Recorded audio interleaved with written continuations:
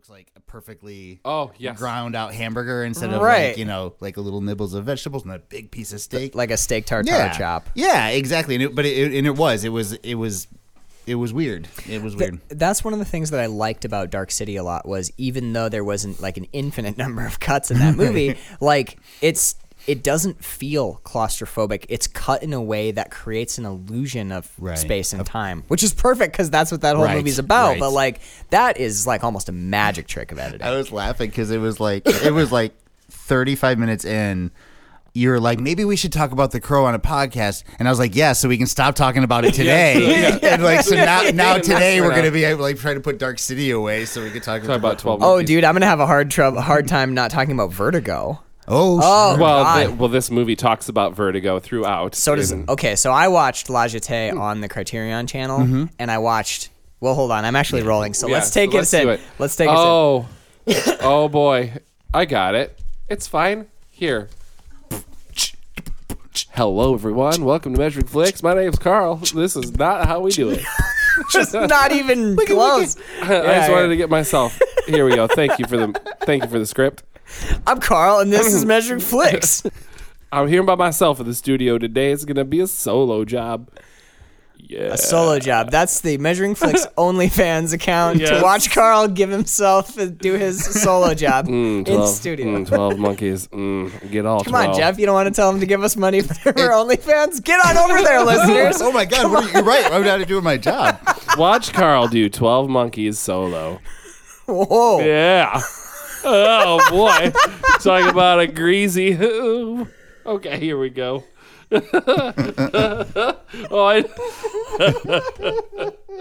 It's hard to Okay, coming in clean, he said. Hello, everyone. With 12 monkeys. Carl's coming in clean with a solo job. Solo job on 12 monkeys. Coming in clean. That's like there's something about Mary when he was like, where'd it go? Yes, where'd it go? Yet another magic trick. Cinematic magic Very trick. clear hot shot. Here we go. Hello. Carl, there's more words. Hello, everyone. Bird laugh. Welcome to Measuring Flicks. I'm going to do it for fucking real. I can't wait to just leave this all totally uncut at the top, the 2-minute intro. This is what happens. We take any time off. We got to keep the keep the pressure on. Keep it going. Hello, everyone. That's one way to approach it. You've got 2 words now. You're making nerds breaking out of a rut, drooling over cinema that's hard and uncut. Stick us in your ear, thrill to this month's picks, and come and listen in. We're Measuring Flicks. Hello, everyone. Welcome to Measuring Flicks, the film appreciation podcast that plays favorites. I'm Carl Hartley. And I'm Max Peterson, and you are? Jeffrey Morgan. Nice to meet you, Jeffrey. Thank you. I came from the basement of film and learning. He is from the School of Film and Learning in the basement. You sound like a character from a different, I was going to say Chris Marker, but what I meant was Terry Gilliam. You sound like a character from another Terry Gilliam film. You sound like somebody in, like, Trapped Inside the Whale and Adventures of Baron Munchausen. I'm Jeffrey Morgan. Want to play I had cards? I've been in here thinking about movies the whole time. I am. I'm so glad to have you gentlemen to talk to. Come around my microphone. Oh, yes. So, dude, like, I love that the Jeff Morgan month slowly just becomes more because we were like, let's do these 4. And then we got the text from Jeff like, what if we did a 5th one? Yeah. And I didn't tell you what it was until the podcast. So we were like, okay, let's do a 5 movie series. Yes. But then also, we also have to record what I want to do, and I'll even say it here so listeners can look forward to it, and I can put pressure on you. We need to do The Crow for Halloween. Ooh, so we'll do fun. The Crow, and I'll drop the episode on Devil's Night. Yeah, that'd be nice. So it's a Seems 6 appropriate. Yeah, it's 6 film series. Well, that was funny as I was re-listening. I was listening to the Dark City episode, and we're talking about doing The Crow. I was like, that's 6. That's 6, though, yeah. And at this point, why not just do 8 and just do a double monther? Right, who are we? Jeff, welcome to the show. Thanks for having me. I'll rewrite this intro. I've been here the whole time. Yeah, well, you shining it. And before you get going, thank you for the gift today. Yes, Jeff dude. shows up, and ASMR? we each got... For anyone guessing game at home, what Jeff What did got Jeff get us, guys? guns. Oh, it kind of. Jeff went down to We got the pistolas. local firearms store. This episode is going to be so much livelier than normal with these know. loaded guns. You're like, Great point. that's a rootin' tootin' idea you got there, Carl. It used to be a banana that I pointed at your face. I know but we never want to be stagnant here in measuring flicks, so we escalate. We've gone Jesus. from bananas to Next loaded. year, we're going nuclear. Yep, we're gonna have one big red button under glass. All right, so next year we're doing. Don't you guys a cloche? It doing- has the the button in it. We'll do Armageddon and be like, Hell you yeah. guys will never guess what Oh Jeff my brought to the God. studio today. Hey man, I don't know how you got these launch codes, but you heard about David? Do you guys know who David Hahn is? Sounds familiar. David Bird is like, please don't tell this story. You guys can look him up at home. It's Hahn, David Hahn. He's a Michigan boy, and when he was a Boy Scout, he got really, like a young Boy Scout, like he was 14 years old. He got really interested in nuclear power. So he built a nuclear breeder reactor in his mom's potting shed. what the fuck? Yeah, so like literally there's reports of the neighbors looking out the window and being like, Rose Beth's garden shed is glowing green. Holy shit. Literally, it was so radioactive that it was Martians. glowing green. Oh my So then he gosh. told his friend, he was like, hey, I built a nuclear reactor in the garden and it's making the shed glow green. And his friend goes, you probably got to stabilize that with some cobalt, man. You can't just like leave that unshielded. Can't just have it That's going. a good friend. I know. Yeah. So That's he a went good to friend. So David Hahn goes to the local hardware store, gets a set of cobalt drill bits, and inserts them into his core. Did it work? Kinda, but they weren't big enough. So like, How many balls does he have left? he's dead now. 12. Oh, But- okay, I would and, figure. You know, you'd think that it would be like, and he died of his face melting off, but it wasn't. He died of alcohol and fentanyl. Drug problems are real, Yeah. folks. Goes as much as we joke around about, like, toxic radiation, the real killer. Fentanyl. Opioid. use. You know what? Opioid. Honestly, though, like when you hear that, you're like, "Fuck." Fentanyl is so dangerous that it killed a kid who was standing next to an unshielded right. reactor for like. That's exactly right. Like he didn't even go down from being like next to Chernobyl. He Right. just like took some pills with a glass of wine and died. Yeah. Anyway, I mean, I'm sure that the radiation didn't help matters. they said when the like environmental, I think it was the EPA came in to like clean up, which was crazy because he had irradiated like 10 houses in either direction. Oh my god. So the reactor ball, when they measured its radioactivity, so at a certain threshold of an amount that something is radioactive, you have to get government oversight to operate that. Well, thing that makes anymore. sense. Sure. His reactor was 170 times more radioactive than would require government oversight. And my it's just God. chilling in a shed. So, Jeff, Well, you can, in fact, bring us a nuke I could. for Armageddon. So. And just like the nuke explodes onto the world, the ideas shared on this podcast explode from their mouths and can only be done so if you go to patreon.com/Quill and Film Podcast and support these guys. Is that right?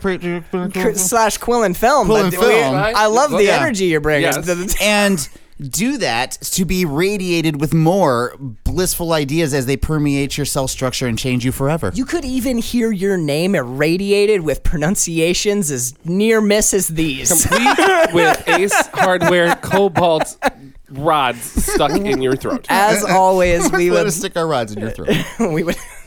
as always, we would love to thank our patrons, and we'll start with the trickiest one to say. And he hit me back. So this first word, stjärn, is good. I've got that nailed, and I've got the sounds of b, but not the he calls it not the music of the Scandinavian Ooh, okay. language. Oh. So my pronunciation's off, but the sounds are present. So we'd love to thank. Bring the music. Stjärn b. Oh, I could I thought feel. it I felt could good. feel my Western tongue just No. like I slapped You all got over a it. little bit of John Wayne on it at the end, but Yeah, I know. I didn't mean to. it's okay. You have musicality in your soul. There's always next time. I'm gonna start watching videos, man, and be like musicality of Scandinavian Yeah. linguistics. I feel like it lives in you. I'm gonna fucking nail it. You're gonna unlock it in your soul. My goal always is to be as far away from the Swedish Chef as possible. Please. Avoid fully Just Well, you lean can into start it. there. and dial it back. Yes. That could work. All right. We would also like to thank Casey Scheibe, John Scheibe, William Rockwood, Daniele Hartelli, Connor Sweeney, David Rowney, Kelly and Mike Wagner, Brian Jackson, Sarah Hartley, Jeffrey T. Morgan. Wait a minute! I'm from the basement. Basement buddy Jeff. Oh, I always like the basement stank he brings to the show with us. A little bit of It's like smelling salts. Keeps you sharp. Like, it makes your eyes water. I'm the black mold of the film world. I've always said keeps so. it crusty. I'd love to thank Katie Clark, who will be back on the show soon to continue talking about bullshit. I believe the next one is Last Skeleton of Cadavra. Sweet. Leslie Ty, Baloney Shoes, Mariah Rosado, David Breda, Hunter Watson, Schwaz, and as always, special shout out to the East Coast, to the West Coast, to the North Coast.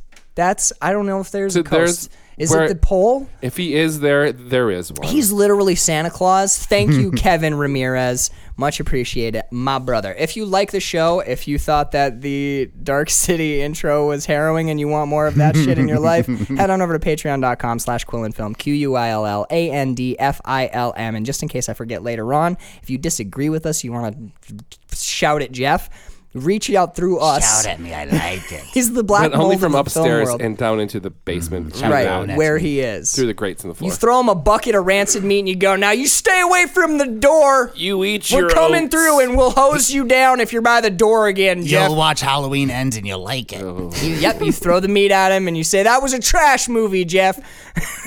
measuringflixpodcast@gmail.com, and we are Measuring Flix on Instagram and Facebook. I'm not on there because I'm a better person. Facebook? Yeah, dude. Oh, yeah, no way. I'm off all the social medias That's awesome. entirely now. I hit Facebook like once a week just to like post some shit about our show or Suede Rainbow, but that's it. Dude, an AI bot just killed itself recently. I can't be involved in social you serious? media anymore. Bird, can you come tell that story, please? Oh, God. It's really Here, get on horrible. mic. Yeah, we'll get Bird on Carl's mic. It's appropriate for La Jetée. In a weird way, it's kind of appropriate for like the level of technology we're about to be talking about. We have 2 movies we're hitting you with today, listener. But Bird, tell us about this thing that fucked you up. So I saw this on TikTok. So grain of salt or block of salt. It looked like a robot, maybe working at an airport or something.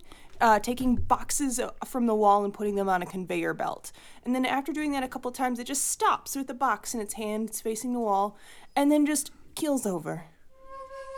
This stopped working. Yeah. It's like, fuck this. It just gave up. We're done. It was like, It became self-aware, and that was it. This is my life. Oh my god. I wanted to be a painter. I know. So see, I wanted to be a chat GPT. You could have been an AI art machine. AI art machine. Yeah, you got to do I might our have a- fake robot one next time. That was I pretty will good. do an AI art machine. All right. Well, we have, ladies and gentlemen, we have 2 films to mutter at you about today, so we're going to skip all the So rest. sit back, relax for 5 hours, because Yes, here we exactly. go. Buckle your socks. I bet we do an hour on this 31 minute. Probably. So the first film, do I do this as 2 movies, 2 trailers, or do I do this as one? Oh, do it as a mashup. We'll do it as a mashup. All right. Yeah. So the 2 films that We'll we have are talking. Billy Joel and Dude, Jim is fucked. Jim is no way is he gonna get these. He's not 2 leaving films. the- These 2 films that are secretly about a 3rd film. Like, this is gonna be weird. This is gonna be. It's so much fun. All right, today we are talking about 1963's La Jetée.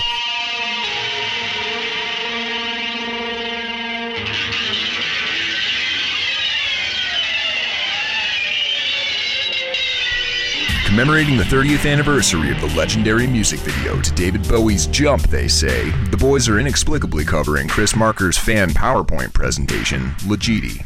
Starring clip art of James Stewart, Jimmy to his friends, and a Polaroid of Kim Novak as the ticker at the glory hole, it's a sci-fi Cold War rom-com set in a communist coal mine on a tropical island where the workers are given cushy sleep masks, comfortable hammocks, and all the needle drugs they can eat, until one night, cozy in his canvas crash of leisure in the balmy black depths of this post-war egalitarian paradise, Jimmy has a dream about this other movie he was in, which was itself a remake of David Bowie vehicle Merry Christmas, Mr. Lawrence, and what a bleak bit of treacle is that, Jim? Only Kim Novak's there, and she's pointing to the rings on this chainsaw chunk of tree, which, when Jimmy tries to point at it, we learn that he's blind, because he's pointing at nothing, far beyond the boundary of the tree, and claiming it as home. We learn that he's a madman, of course, unless we learn instead that we're all of us blind, bundled into small comforts in our private darknesses, swaying in our hammocks, watching other people dream. dreaming that we are awake. And it is now.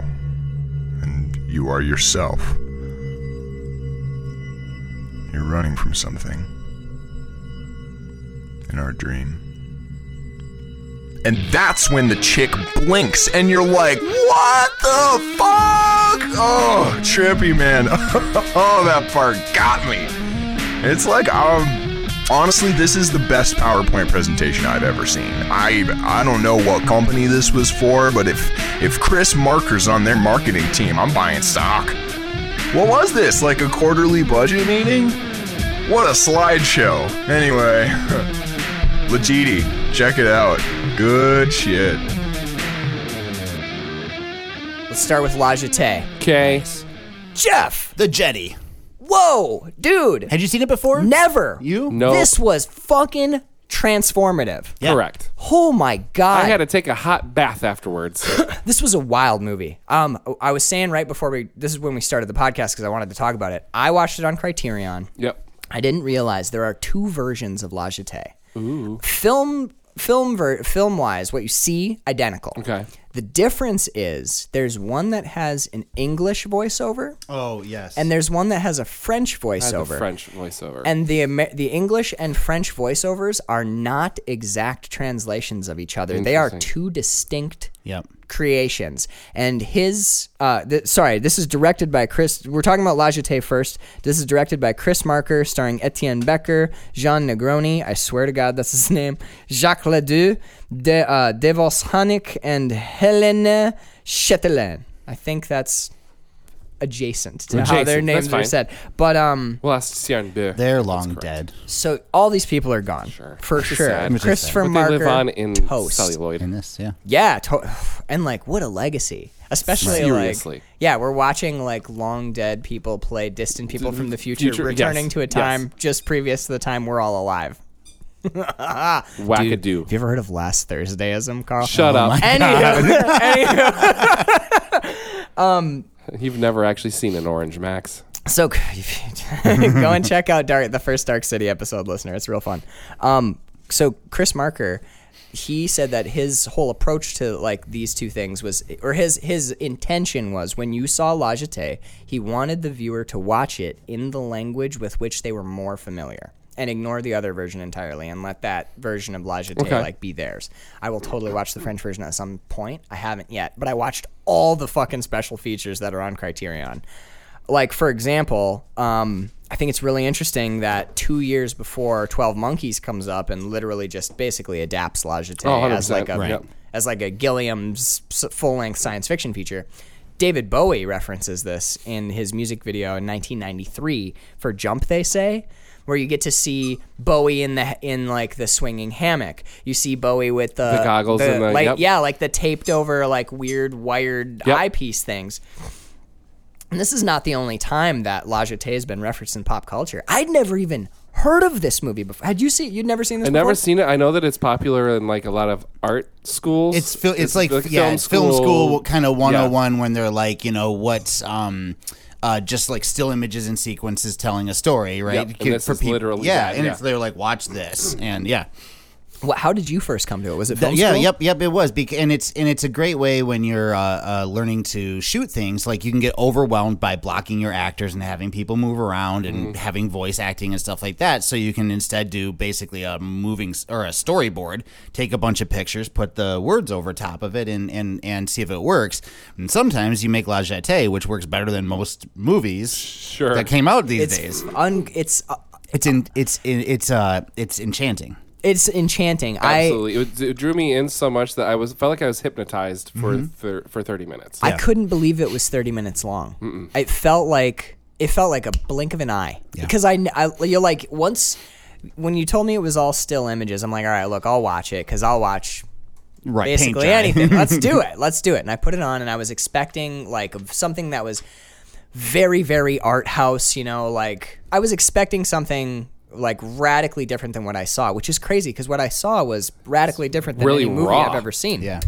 But it doesn't feel art house. It's almost like after a little bit of time, your brain just starts like filling in the story. It's like halfway between watching a film and like reading a book. Do you know what it or hearing reminded an me of? audiobook. It reminded me of throughout, and this is to its credit, I think, is back in like middle school. And when I was going to schools, like we didn't quite have like digital technology, right? When they brought in the AV cart, a lot of times it was a reel-to-reel that would play with like a fucking record with the voiceover. yeah. Right, so start the thing, and a lot of times it would be like a really boring history presentation about like the Incans or something, but it would be mostly still photography, trying to tell a story with this really dry record playing over top.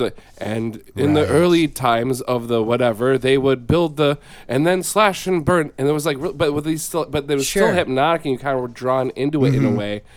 Like the first 20 seconds were always a bit jarring because you're like taken out of your current time and you're listening to this really scratchy record and you're seeing these images that are almost so distorted you can't tell what they are because this fucking thing has been played 1,000 times at the school.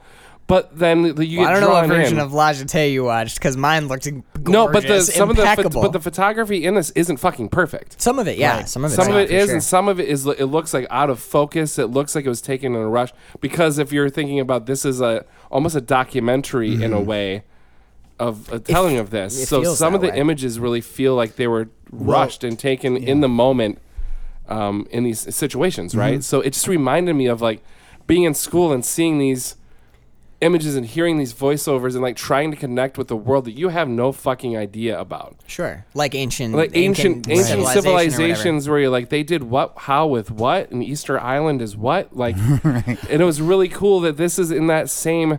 It's like you're sitting down to class and you're watching this in the future, explaining this event, and it was like that's so fascinating because basically you're saying that it hijacked or circumnavigated the normal barriers or expectations you'd have of film, correct, by being presented in this different way, bypassed your normal filters. Very interesting. Yeah, right. Totally.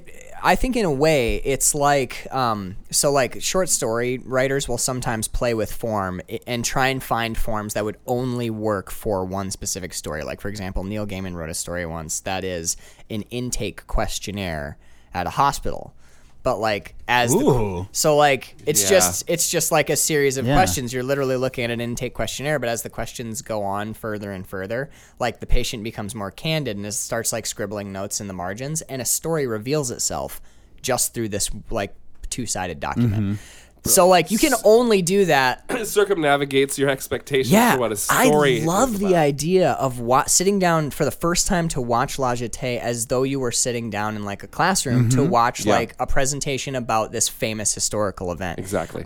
Right now I'm listening to a book called The Ultimate Star Trek in Philosophy, and what makes it fun is a lot of the essays are written as though Star Trek is like real. Yeah. So like, like because that's how you do it. You apply like, Lockean ethics to like the Klingons or whatever. Yes. So a lot of times the effect that I get is that I'm like listening to like a lecture series in the world of the Federation. So it makes the book like more interesting and fun for me. Yeah, totally. Oh, for sure. But like La Jetée sucks you into its world.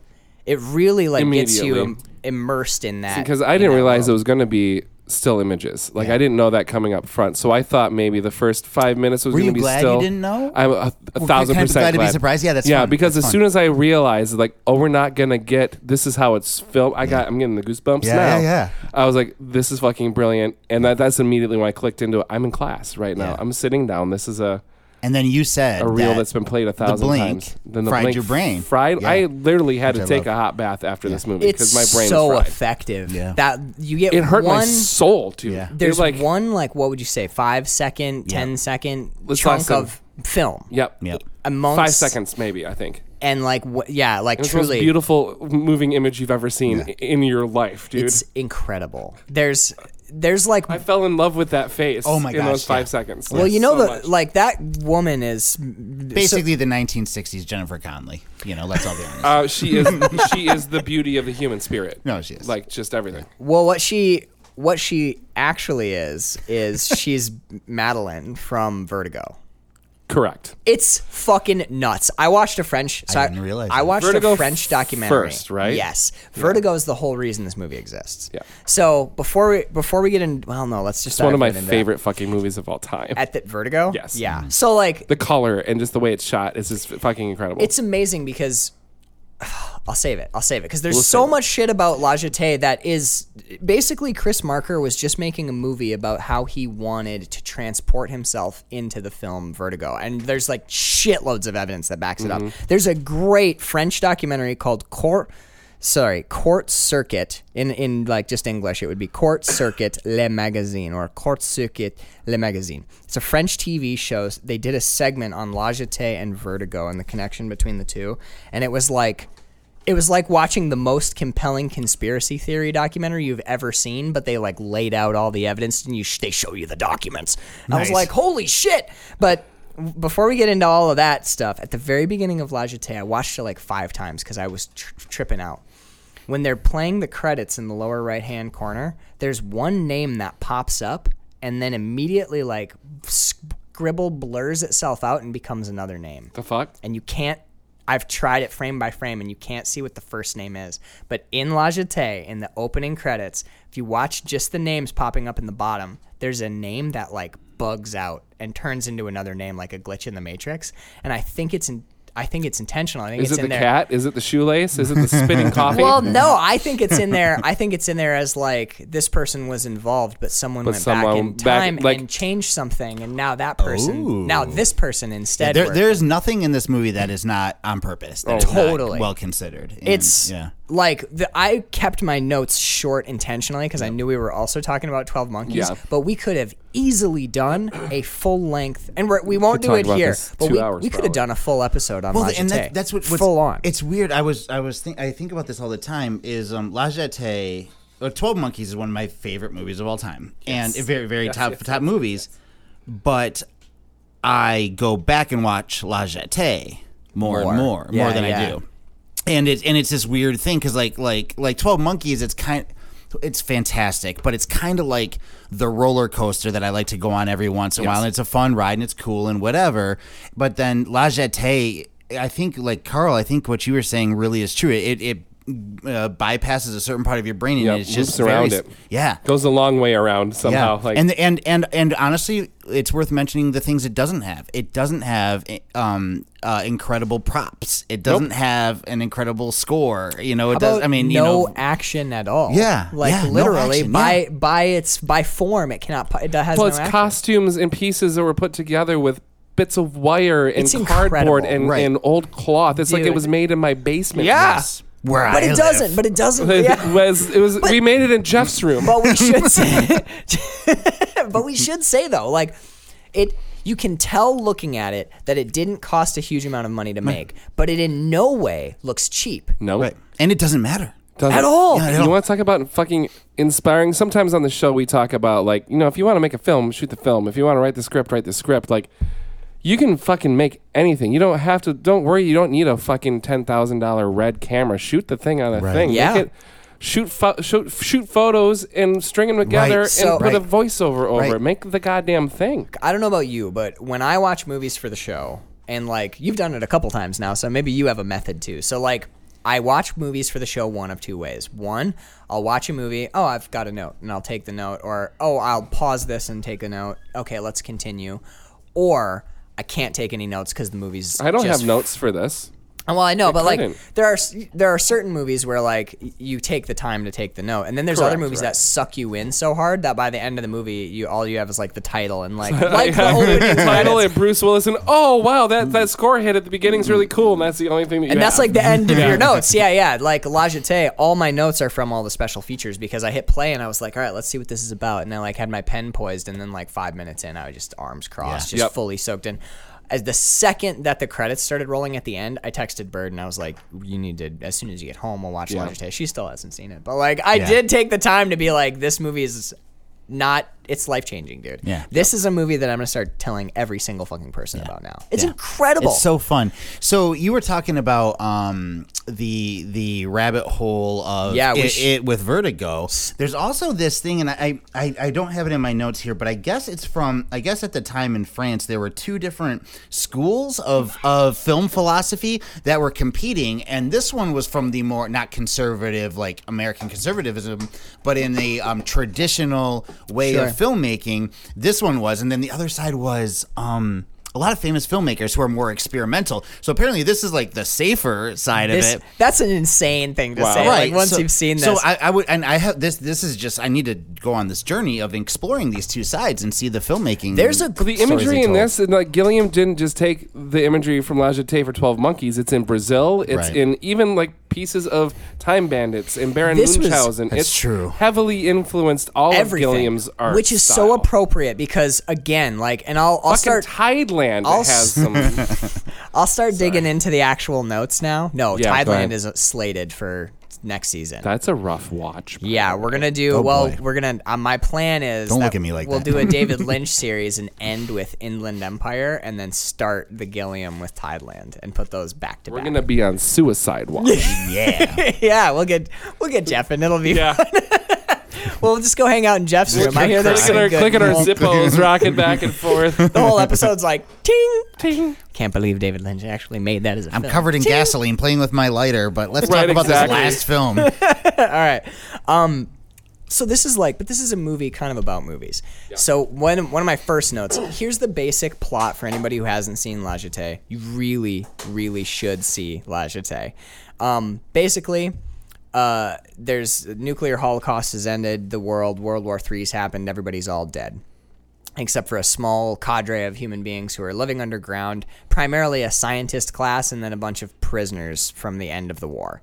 The scientist class is doing experiments on these prisoners to try and send them back into time in order to gather supplies, because in the future... Not to prevent anything, just to survive. Just to survive, yeah. So it's like go back and get food, water, and Get fuel. rice and fuel, Because in the modern era, no one can... Everything's polluted by radiation. Yep. They're all dying. So you have to send people back in time to harvest the past, which talk about like God. Yeah, right. We're using the planet, and then eventually we've so destroyed the planet that we have to mine our own past because the planet's already destroyed.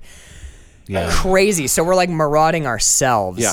It's really a powerful You have to go metaphor. back for a time of surplus. Right. Yeah. Which then When creates... it was hard. Yeah. So they get this one prisoner and they start sending him back in time. He does better than the other prisoners have, it's implied. But as he goes back in time trying to get supplies, he becomes fixated on this one woman and they sort of form a relationship. And then by the end of the thing, everything all comes to a head, which is basically the same climax as 12 Monkeys. Yeah. So we'll talk about that. Except there wasn't a future race that came. Yeah, that future race was trippy, man. Because I've seen 12 Monkeys before. I was like, who the fuck are these cats? I didn't see you in 12 Monkeys.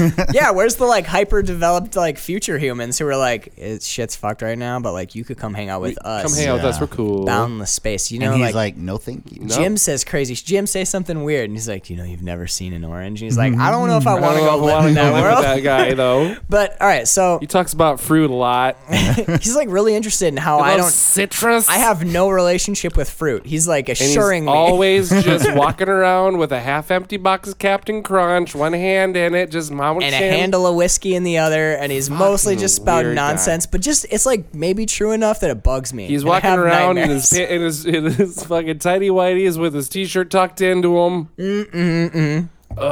Patreon.com/coolfilm. just to get Carl some more wardrobe because the underwear with the shirt But I'm wearing a Hawaiian shirt open over doesn't top matter. of it. It's because There's only the one stain on the. and also I don't know if these are tidy whities anymore. They're more like baggy haggies. So let's dig into the kids. We're in the good conspiracy headspace. Let's get into Chris Marker's like weird the film under the film. So the main character in La Jetée is imprisoned in the underground passages in reality beneath Chaillot, which is right in the film. They're like, we're in these abandoned underground passages in Chaillot, which very shortly after the filming of La Jetée became the archives of the French Cinémathèque.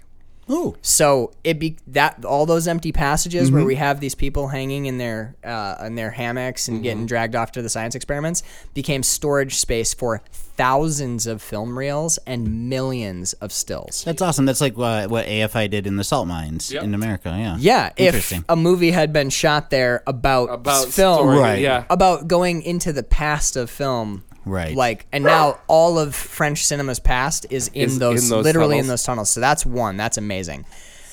The director of the experiment, the guy at the bedside who's guiding our main character through, that's Jacques Ledoux. Jacques Ledoux is the director of the Royal Belgian Cinematheque in real life. Cinematheque. So this French TV show that I mentioned earlier, Court Circuit Le Magazine, on La Jetée and Vertigo, postulated that Marker was sending us back literally in cinema history, because all this was known. So now we get into the Vertigo connection. This French documentary proposes that our POV, like the way that La Jetée is shot, some of like the going back in time is us looking up at the scientists and they're about to send us into the past. They're going to send us somewhere else. Basically where they send us is the film Vertigo. So, like, for example, by fixating, so we get in a POV and they say, like, fixate on an image, and he fixates on that image of the woman's face. Yes. And that's what draws him back to that specific moment in time, right? Well, that image is from the film Vertigo. Madeline in Vertigo, and he goes back and joins her. I saw a side-by-side of the profile of that woman. They took a picture. You're like, we're focusing on an image, and a woman comes into like sharp focus, and she's in profile. Her hair, the tilt of her chin, the distance from the camera, the focal distance of the lens is all identical to the first time that we see Madeline in Vertigo. They are identical shots in every way. It is painstakingly done. Gets even better. So he fixates on this image from a film, and we step into that film, literally like the experience of watching La Jetée, where you're literally absorbed into the movie, and it transports you out of your living room with your hurt back and your dog sitting on your leg or whatever. So the profile of the woman our hero seeks is recreation of Madeline's profile in Vertigo, right down to the hairstyle. This is the door into Hitchcocker's film. Hitchcocker? Into Hitchcock. That good old Alfred Hitchcocker. You know, I gotta tell you, like, I think my favorite Hitchcocker is probably Frenzy. I just like when they... I'm a big fan of Roper. Yeah, Roper's a fucking good one, man. But Bruce, Psychos is good too. I like Birder. Birder? I always thought Birder was too scary. God. And all the animal cruelty in that one, Jeff. Roper's probably my Roper's favorite. my favorite. Bruce got Bruce Willis, got Joseph Gordon-Levitt. Fucking the Gordon-Levitt. Anyway. So wait. So remember, Canadian Bacon, Yeah, directed by so he Hitchcock. zooms in. We zoom in on this woman who is an exact recreation of the shot from Vertigo. Then when he actually is transported into the past, they take that same still image and just zoom out a little bit. And now our hero is in the right-hand side of the shot. He's literally stepped into a frame from a movie. So at this point, our hero, who is Marker, essentially, has entered Vertigo.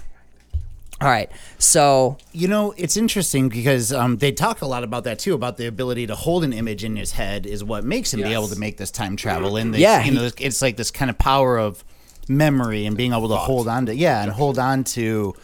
not just ideas or memories, but hold on to these moments, right? Right. And as an anchor he can for strongly your life. visualize things, and he has a great memory. Yeah.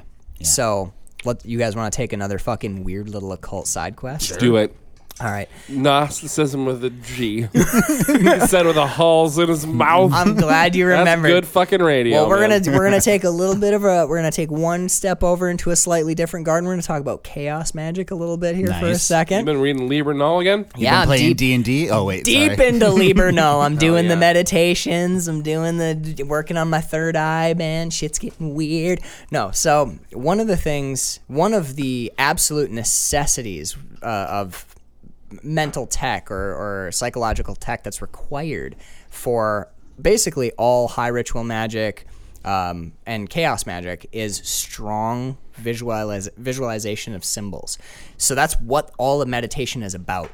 You get to a state where you can meditate and focus just on your breath. Then you focus just on a candle flame. Then it gets to a point where you're in a dark room and you think about a circle.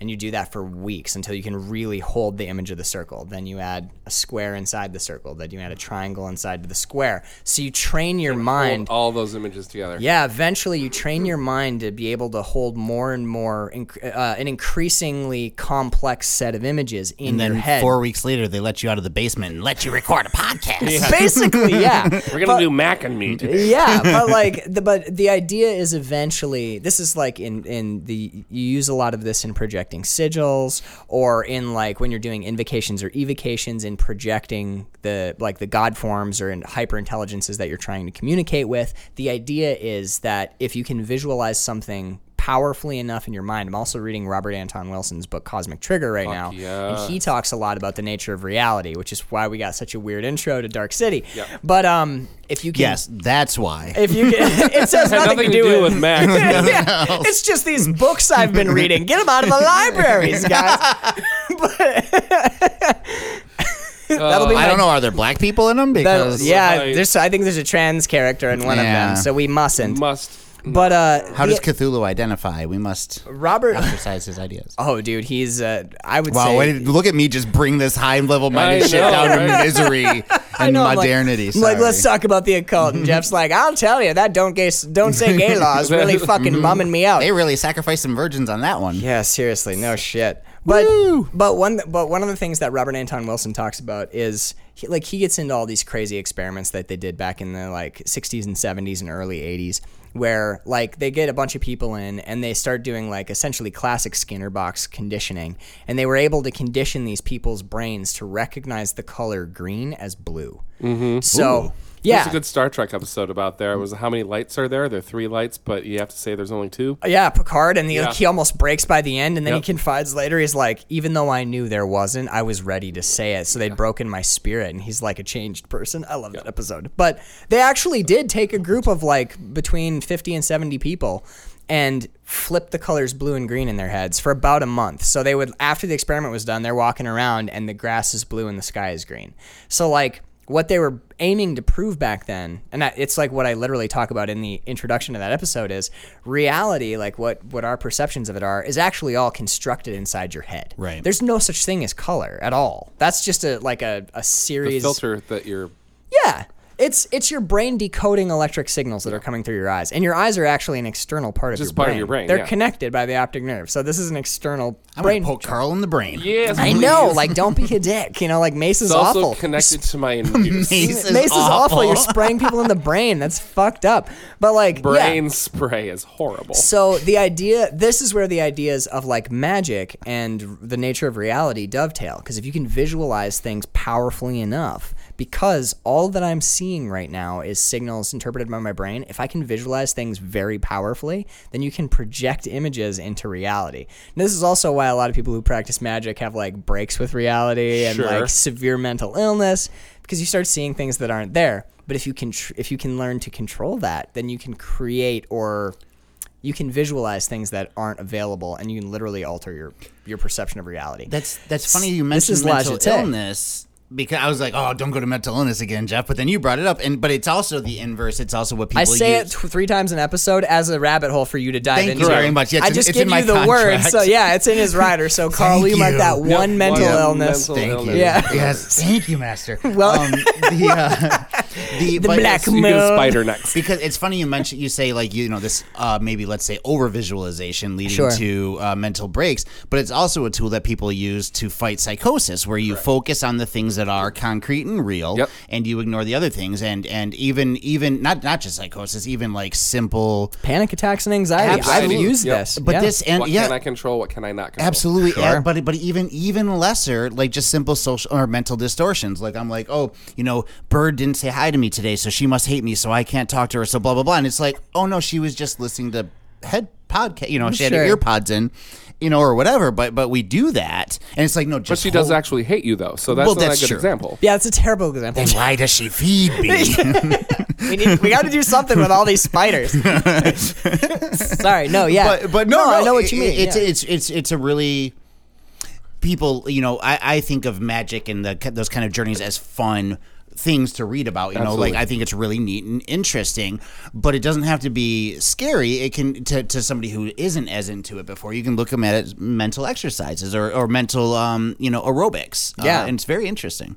Like, if nothing else, like if you only did the meditation component of because obviously I'm really interested in the occult. Carl as well. Yep. Did you know this, Carl? Yes.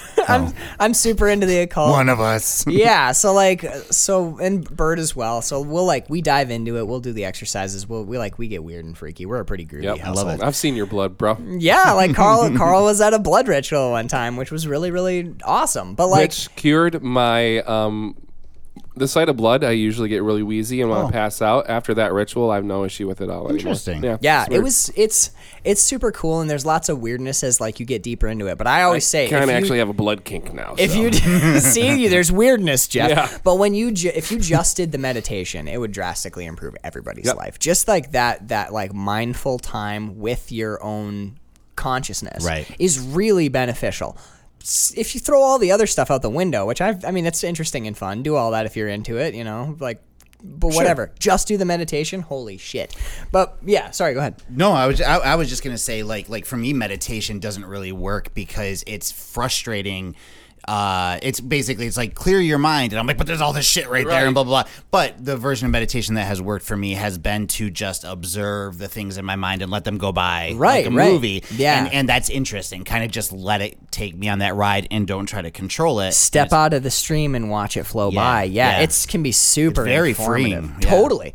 That's one of my favorite things about meditation is I hated doing it for so long because I was like, they tell you to quiet your mind, and I'm like, okay, quiet your mind. Quiet your mind. Quiet your mind. Quiet your mind. Am I quiet Did now? I We're in feed Max's brain right sourdough? now. I need to get to the Is it doc. quiet in here? Hello? Immediately. Echo. Yep. So, but what I heard Start telling jokes in my own head. I'm like, you're a fucking idiot. Shut up. I heard it described once as doing curls for your brain, where every time that you have a thought, you're like your arm goes down, and then you ignore the thought. And let the thought pass, and you refocus on your breath. And every time you refocus on your breath, that's a curl. Interesting. That's the rep. It's a practice. It's not a thing you perfect. Sure. Yeah. So when you fuck it up, you're like, okay, wait, whoa. Boobs are great, Yes. but we're not thinking about boobs. Yes, that was again, a huge cock. Yes. right now. No genitals, just the breath. But it's genitals just later. Such a stretched. Nope. Succulent penis aside, back to the breath. I like that Carl's got jokes going by. You've got boobs, and mine is just a voice going, "You're never gonna be good enough. Right. What's wrong with you? Whatever." But it's Think about more. yeah, we're all the dicks. same in here, guys, right? We're all the same. Oh no, trust me. If you That's can, just you can the- look at the top half, that's- dude. It's a fucking No, Jeff, mess that's in just there. man, you've been probably meditating in silence. That's the undead in the walls Everyone's of just the being basement. really nice. No one actually likes You got a I thought the problem, undead were my friend.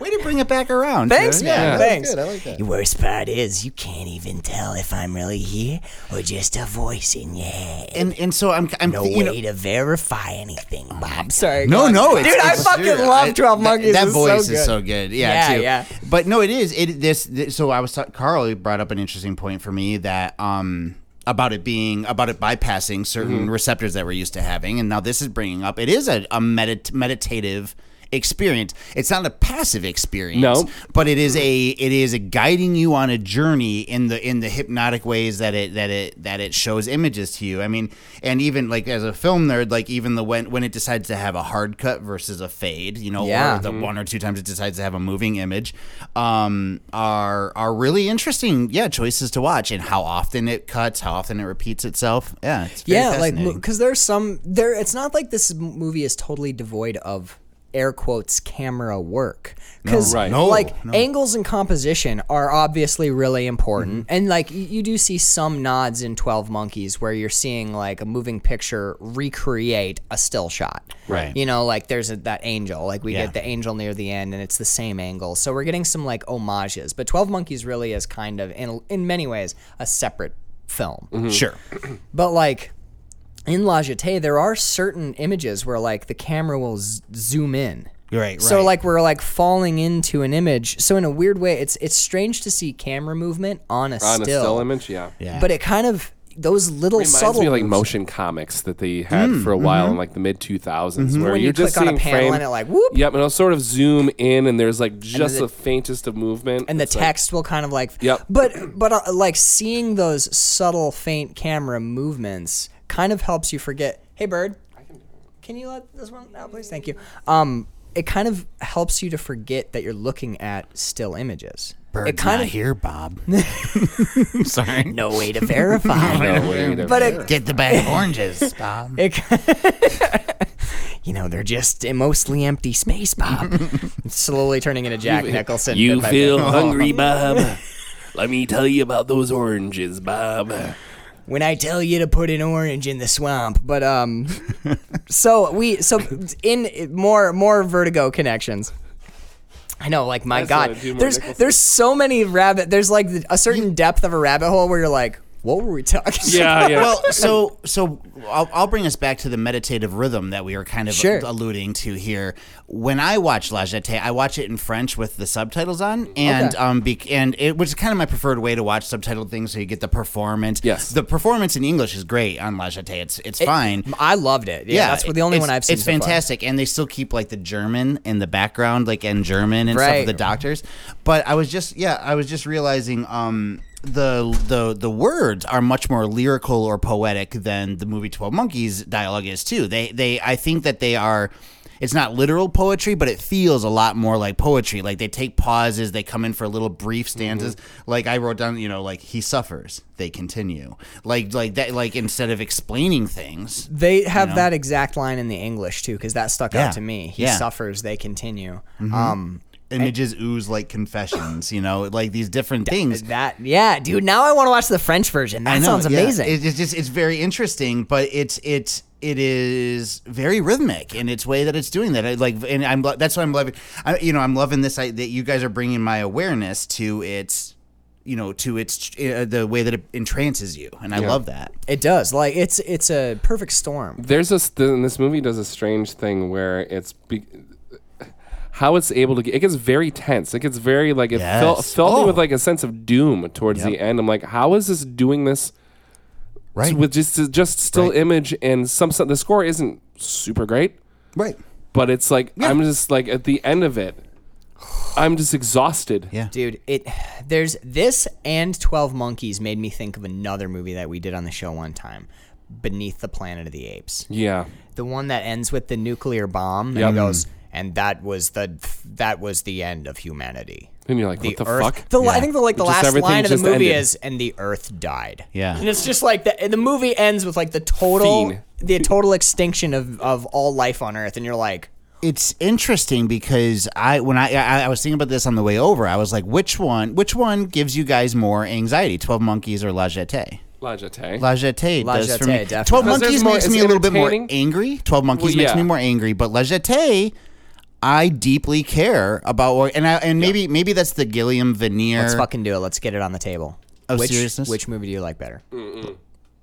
That's not fair. No. I love 12 Monkeys. It's one of my favorite movies. Okay. It always will be. That's fair. But La Jetée is like, it lives in its own place for me. I don't even consider this a movie. This is like I a- had never seen. I saw experience. 12 Monkeys once in college, but that was like a decade ago. Yeah. Sure. So I basically just watched these movies back to back for the first time. Yeah. What do you think? That's what I was kind of alluding to when I said that 12 Monkeys is one of my favorite movies of all time, but I always revisit La Jetée. So I think La Jetée is my favorite of the two.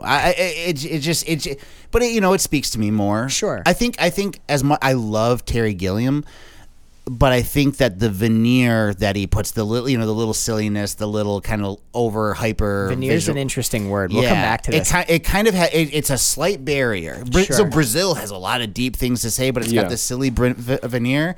So I think a lot of that's carry over from his time with the Pythons. absolutely, It has to absolutely, be. and nothing wrong with that. Totally. It's totally I think different. Time Bandits is the most egregious version of that. Oh, absolutely, sure. Yep. Which Yep. I know a lot of people.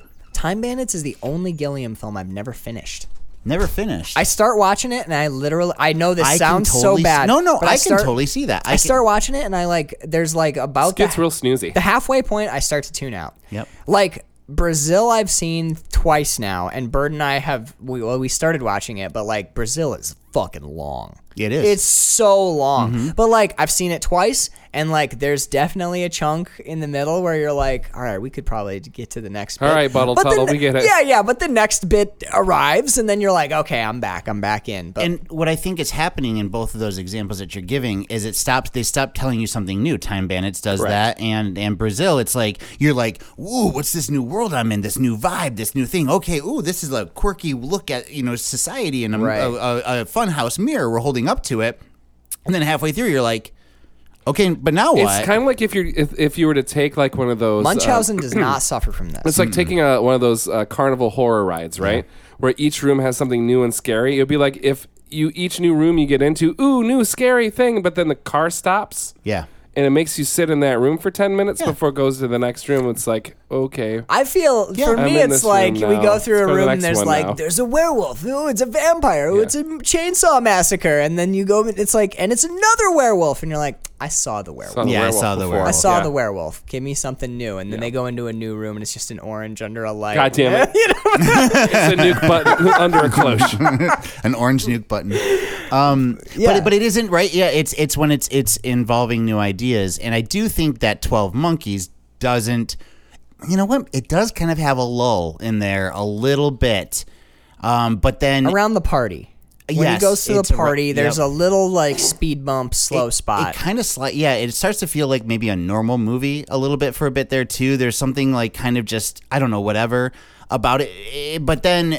What I think saves the last act of 12 Monkeys is honestly Bruce Willis's performance. It's amazing. When Because- he starts doing the whole like, I'm sane, I want to be healthy, that The shit. switch in this is incredible. It's not quite Jacob's Ladder, but it's in the Well, neighborhood. that they too- changed positions. Yeah. Yes. Completely. Well, there's the switch of I want to be healthy, but there's also when he starts to appreciate the past, the every little detail being cool and like.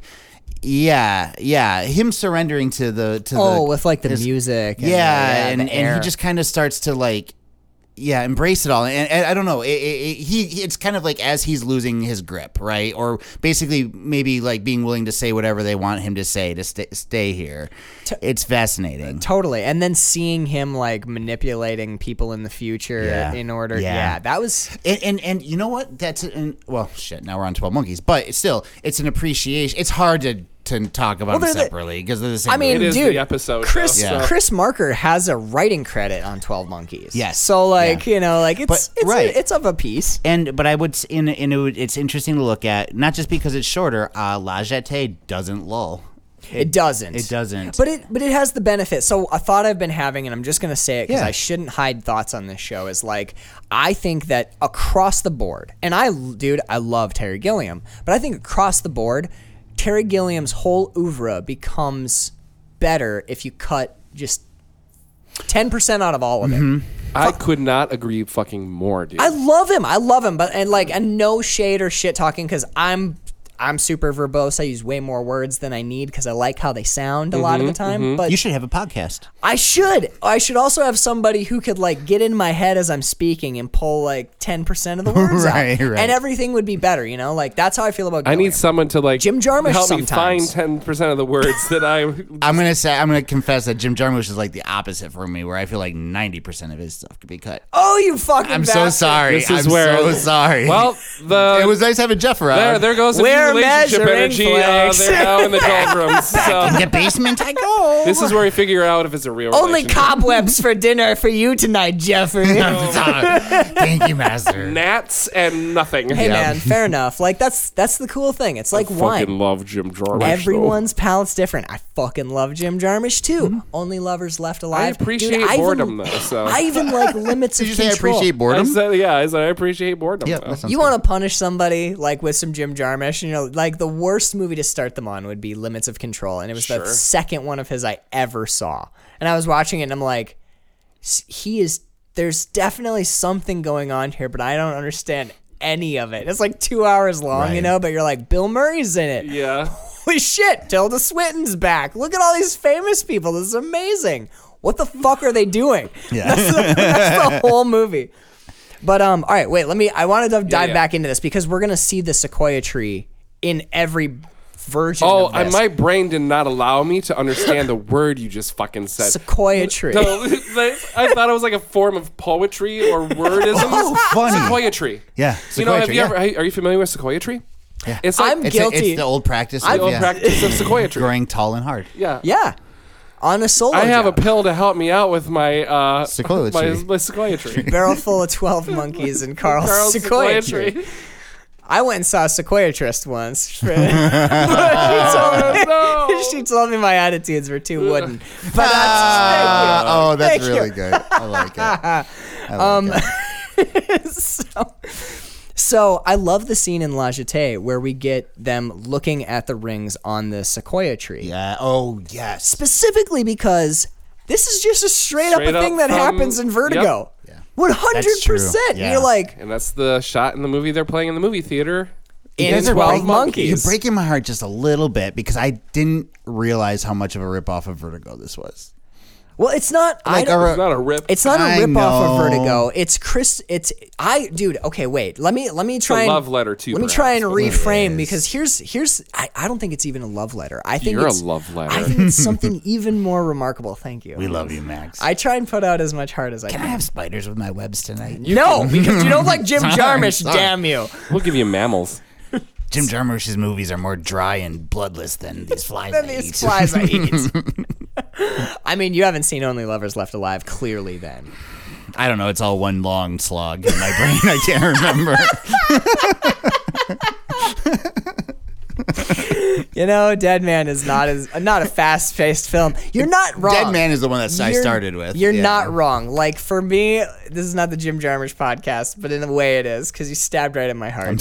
But like Jim Jarmusch to me, his films are like the equivalent of like a Tom Waits song you don't know just starting as you're putting your sunglasses on, and you're like, fucking cool. I love that. Like what? Like. No, but except that Tom Waits is good. But I do Well, understand he's the in metaphor. like half of fucking Jim Jarmusch's Yeah. movies. But like, if you watch a Jim Jarmusch movie, even if you're watching it and you're like, yeah, nothing's happening, you know what I mean? Or like, But it's cool. this isn't even really about anything, but it's fucking cool, Fucking man. cool. There's a Jim vibe. Jarmusch He's a Jim vibe Jarmusch director. is just like taking your time with a really tasty cigarette. I agree. He's not a flavor for everybody. Yeah. Which is fine. But all right, so when we here's I don't see this as a ripoff of Vertigo. What I see this as is like this is a new kind of thing, not just because it's just still images, with the exception of one crazy like red pill click your head moment where we see footage and she blinks and you're like, what the fuck? I'm all the way in. I'm all the way in. This is amazing.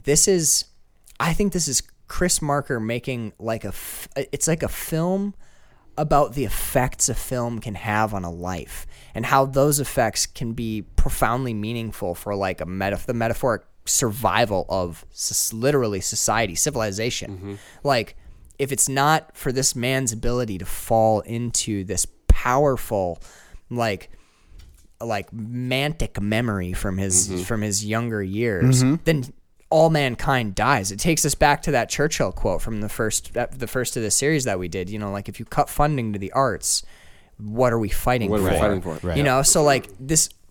So this man's very survival, the survival of everything, depends on his ability to love powerfully these strong images that he's been shown simultaneously while we're being shown strong images, yeah. and frames too. We're literally looking at like a film reel laid out. We're not in the illusion. We're being Right. shown the physical mechanics. We're seeing the frames of the film reel. And he goes into the sequoia tree, and I love this where he points outside of the sequoia and he goes, "I come from here." Yeah, I love that deeply. That's so fucking cool. But like, This is where I was born. This is where I died. so We're there's here now. Yeah, and we're here now. I love that so much. There's a movie that Marker made later on called Sans Soleil, means sunless. Have you ever seen No. this? So Sans Soleil, SANSSOLEIL. In Sans Soleil, Marker visits every location of the film Vertigo in San Francisco. In the movie, list, he man. reveals he saw Vertigo 19 times in theaters. So this is, and I'm kind of quoting from the French TV show. I'm paraphrasing, but Marker 2 visits her, Madeline, listens to her, talks to her, falls silent, and vanishes. The experience of watching a movie. Settling into dark space in a semi-hypnotic trance in a place filled with movies, literally the passages beneath Chelot, filled with film, all film surrounded by, in a place filled with movies with a curator of cinema at your side, and you fall away from the horror of the present into the beautiful dreams you've loved in the past, if only for a little while. So I don't see this at all as like a sort of like cheap ripping off of Vertigo. I see this as like this. He's done something entirely new. Yeah. This has never been done before. As someone makes a film about one, the power of films, and two, that uses its own structure to illustrate the concept of falling powerfully back in time into a moment in a movie. I love the way that he says, they say, listens to her, talks to her, falls silent, and vanishes. Because what happens in La Jetée over and over again?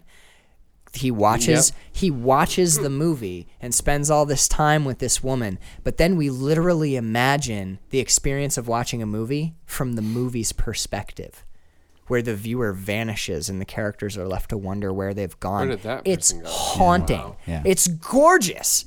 Like, I don't think in any way that the Vertigo connection cheapens La Jetée, because I think without the Vertigo nods, you lose the metaphoric weight and backbone of an actual film, and not just any film, but a Hitchcock masterpiece that like creates the literal structure of this weird world that you've invented.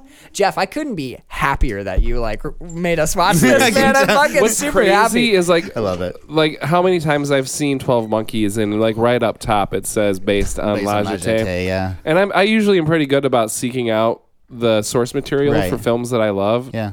And I always was on like, oh, that's right. I need to, every time I saw 12 Right. Monkeys, oh shit, right. I need to track that down. Oh shit, yeah. I need to put that at the end. That way, Yeah, you know, exactly. 2 hours later, you're like not as soon remembering. as like the alarm stops. It's a and it goes to Gilliam black film, dude. based What's on- 30 yeah. more minutes? They should just play They the should original. of just this. Play it at the end. Holy This is so shit. true. You know, creatively, it's interesting because you guys, you're on this deep dive of let's say meta commentary, right, about what films are and what films mean. On the other hand, La Jetée is also just a distillation of filmmaking into being it's stripped down to its bare parts. Just Sure. these simple images, not even wide shots establishing the scenery all we're in. square, It's- right? Yeah, Yep. yeah. And it's all like kind of medium close-ups, basically, very rarely showing the scene that we're in. Very, you know, Maybe the airport, maybe yeah, right. Just a couple, yeah, Sure. and you know, probably largely for budget reasons as well, but yet more powerful than many movies that I see, and I like to think of it or I guess this is a reminder that I make for myself because it's easy to feel like I've gotta layer this thing 12 layers deep and have all these ideas and blah blah blah, and sometimes I think that the real power is leaving room for the viewer to bring Right. these ideas themselves, to just provide the framework for them to hang their personal experiences on. Yeah, it's like we talked about with Dark City. Is like if you look at Dark City and you look at, or no, it might have been Yojimbo where it's Yojimbo where you're looking. I love in this moment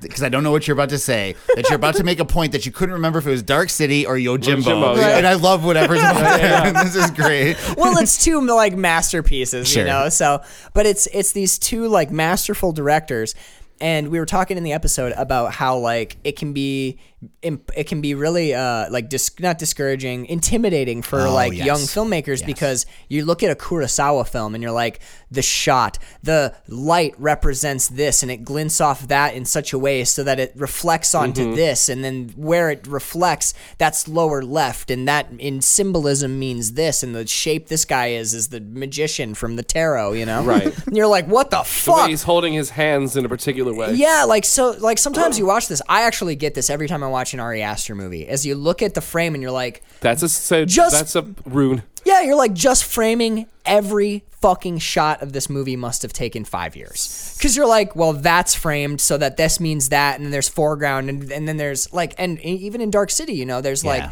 what's happening in the foreground, use of like space. Carlito's Way does this really well too, where you have people moving from high to low and from back to forward, so they're moving in like 3-dimensional space. A lot of time you have people moving just in straight lines, and it gets really boring, but you see that and you're like, fuck, the way that's framed, the way that's blocked, the way the score stings at just such a moment. Like, I can't make a movie. I don't have enough people to like do all of the planning.